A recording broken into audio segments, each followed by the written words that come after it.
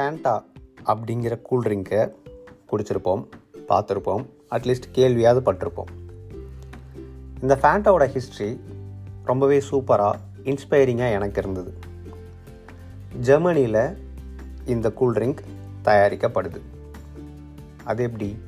Coke US based company. Fanta கோக்கு கீழே இருக்கிற ஒரு முக்கியமான ப்ராடக்ட்டு. அப்படி இருக்கப்போ எப்படி இந்த ஃபேண்டா ஜெர்மனியில் ஃபஸ்ட்டு தயாரிக்கப்பட்டிருக்கும் அப்படின்னா, இந்த ஸ்டோரியை for God, country and Coca Cola அப்படிங்கிற புக்கில் ஆத்தர் எழுதியிருக்கார். அது ஒரு ரொம்ப பெரிய ஸ்டோரி. நான் சிம்பிளாக சொல்கிறேன்.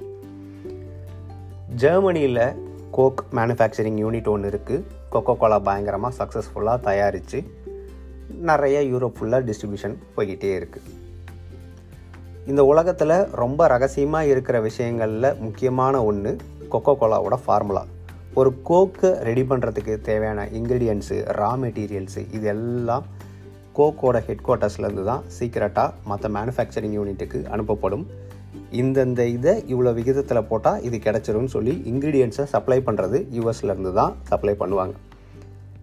இந்த சீக்ரெட் இன்க்ரீடியண்ட் என்ன அப்படிங்கிறது யாருக்கும் தெரியாது, யாருக்கும் அதை ஷேர் பண்ணவும் மாட்டாங்க. இப்படி இந்த ஒரு இடத்துலேருந்து தான் மற்ற எல்லா மேனுஃபேக்சரிங் யூனிட்டுக்கும் ஃபார்முலாவோ இல்லை தேவையான ரா மெட்டீரியல்ஸும் டிஸ்ட்ரிபியூட் ஆகுது அப்படிங்கிற ஸ்ட்ரக்சரில் கோக் ஆப்ரேட் ஆகிக்கிட்டு இருக்குது. உலகப்போர் நடக்குது ஹிட்லர் பீரியடில். ஸோ எல்லா இடத்துலையுமே குளோபலாக இந்த சப்ளை செயின் அப்படிங்கிறது துண்டிக்கப்படுது.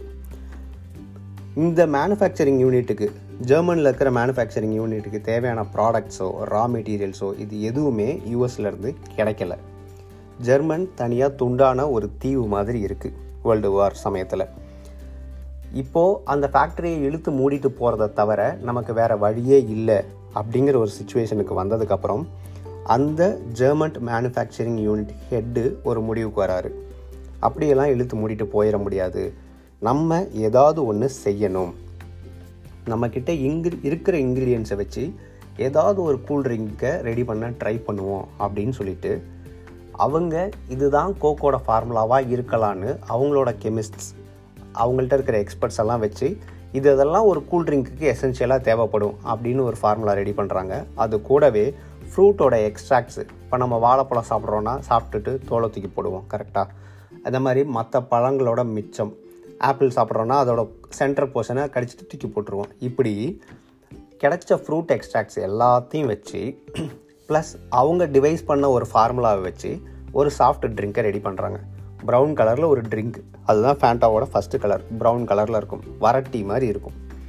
ஸோ அந்த ட்ரிங்கை ரெடி பண்ணுறாங்க. அது ஜெர்மன் ஃபுல்லாக பயங்கர பாப்புலராக போகுது. நம்ம வீட்டில் எண்ணெய் இருக்கணும், உப்பு இருக்கணும், சர்க்கரை இருக்கணும், இந்த மாதிரி எசென்ஷியலாக ஒரு மளிகை பொருளில் என்னென்னலாம் இருக்கணும் அப்படிங்கிறது கூட ஃபேண்டாவும் கண்டிப்பாக ஒரு வீட்டில் இருந்தே தீரணும் அப்படிங்கிற ரேஞ்சுக்கு ஒரு முக்கியமான ப்ராடக்டாக மாற ஆரம்பிக்குது. சமைக்கிறப்போ இப்போ நம்ம சைனீஸ் ஐட்டம்லாம் ஏதோ செய்கிறோன்னா நிறைய டிஃப்ரெண்ட் சாஸஸ்லாம் ஊற்றுறோம்ல, அந்த மாதிரி சமையலுக்கும் நீங்கள் ஃபேண்டாவை மிக்ஸ் பண்ணலான்ற ரேஞ்சுக்கு ஜெர்மன் மக்கள் அந்தளவுக்கு ஃபேண்டாவுக்கு ஒரு அடிக்டடு ரேஞ்சுக்கு மாறிட்டாங்க. இந்த ஹிமாலயன் சக்ஸஸ் ஜெர்மனியில் மட்டும் இல்லாமல் மற்ற யூரோப்பியன் கண்ட்ரீஸ்க்கும் பயங்கரமாக ஸ்ப்ரெட் ஆகுது அந்த ப்ராடக்ட். இவ்வளோ வேகமாக இந்த ப்ராடக்ட் ஸ்ப்ரெட் ஆகிறத பார்த்துட்டு வார் எல்லாம் முடிஞ்சதுக்கப்புறம் Coke is finally deciding to integrate Fanta into their brand. Fanta கோக்கோட ஒரு மல்டிபிள் ப்ராடக்ட்ஸ் செயினில் இதுவும் ஒரு ப்ராடக்டாக இருக்கும் அப்படின்னு கொக்கோ கோலா பிராண்டுக்கு கீழே ஃபேண்டா சேருது. இதில் இந்த ஜெர்மன் யூனிட் ஹெட்டு நினச்சிருந்தாருன்னா, ஆமாம் நம்மக்கிட்ட ஃபார்முலாவும் இல்லை, கூல்ட்ரிங்க்ஸ் எப்படி தயாரிக்கணும்னு நமக்கு தெரியாது, எந்த இன்க்ரீடியன்ஸும் கிடையாது, அப்போ இந்த ஃபேக்ட்ரியை வச்சுக்கிட்டு மட்டும் என்ன பண்ண போகிறோம், இழுத்து மூடிட்டு போயிடலாம் அப்படின்னு போயிருந்திருப்பாங்க. அப்படி போயிருந்தா யாருமே குத்தம் சொல்கிறதுக்கு வாய்ப்பே கிடையாது. எப்போ அவன் என்னப்பா பண்ணுவான், தேவையான எதுவுமே இல்லாமல் அவனை தயாரினா எப்படி தயாரிப்பான் அப்படின்னு யார் வேணாலும் ஈஸியாக நியாயம் சொல்லிவிட்டு அவன் செஞ்சது சரிதான்னு அக்செப்ட் பண்ணிட்டு போயிடுவாங்க. பட் அவர் பண்ணது என்னென்னா, என்னெல்லாம் இல்லை அதை பற்றிலாம் கவலைப்படாத, என்னென்னலாம் இருக்குது ஏதாவது ஒன்று செய்வோம், அதை சரியாகிற வரைக்கும் செஞ்சுக்கிட்டே இருப்போம், இது டைம் பீயிங்க்கு செய்கிறது தானே, சீக்கிரம் இந்த சிச்சுவேஷன் மாறும், அதுக்கப்புறம் நம்ம வேறு ஏதாவது பண்ண ஆரம்பிப்போம் அப்படின்னு தங்கிட்ட என்ன இருக்கோ அதில் கவனத்தை செலுத்தி என்ன நம்மளால் செய்ய முடியுமோ அந்த ப்ராசஸை மட்டும் ஸ்டார்ட் பண்ணுவோன்னு மற்ற எதை பற்றியும் யோசிக்காமல் என்னென்னலாம் செய்ய முடியுமோ அந்த பாசிபிலிட்டியை மட்டும் எக்ஸ்ப்ளோர் பண்ணி அந்த வேலையை செய்ய ஆரம்பிக்கிறாரு. அது ஒரு மிகப்பெரிய சக்ஸஸாக மாறுது. நான் என்னோடய யூடியூப் ஸ்பேஸ்லேயும் சரி, தனியாக நான் வெளியில் யார்கிட்ட பேசினாலும் சரி, ஸ்கூலில் காலேஜஸில் பேசினாலும் நம்மக்கிட்ட என்ன இருக்கோ அதை வச்சு மட்டும்தான் நம்மளால் ஆரம்பிக்க முடியும்.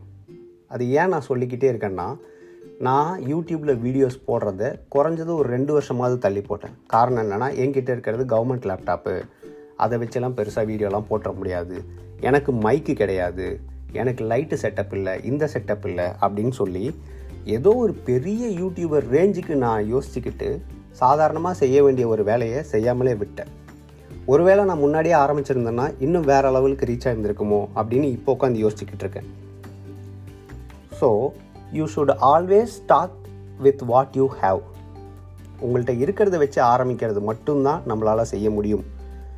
நம்மள்கிட்ட இல்லாதது எப்போ நமக்கு கிடைக்க வரும் அப்படின்னா, நம்மக்கிட்ட இருக்கிறத வச்சு ஆரம்பிக்கும் போது மட்டும்தான் நம்மள்கிட்ட இல்லாதது நம்மளை வந்து சேரும். என்கிட்ட இந்த பொருள் இல்லை, அதனால் நான் செய்கிறத நிறுத்தி வைக்கிறேன் அப்படின்னு நிறுத்தி வச்சுக்கிட்டே இருந்தோம்னா கடைசி வரைக்கும் நமக்கு தேவையான அந்த இன்க்ரீடியன்ட் கிடைக்கவே கிடைக்காது. நம்மளும் எந்த ஒரு வேலையையும் ஸ்டார்ட் பண்ணியிருக்கவே மாட்டோம். So always start with what you have.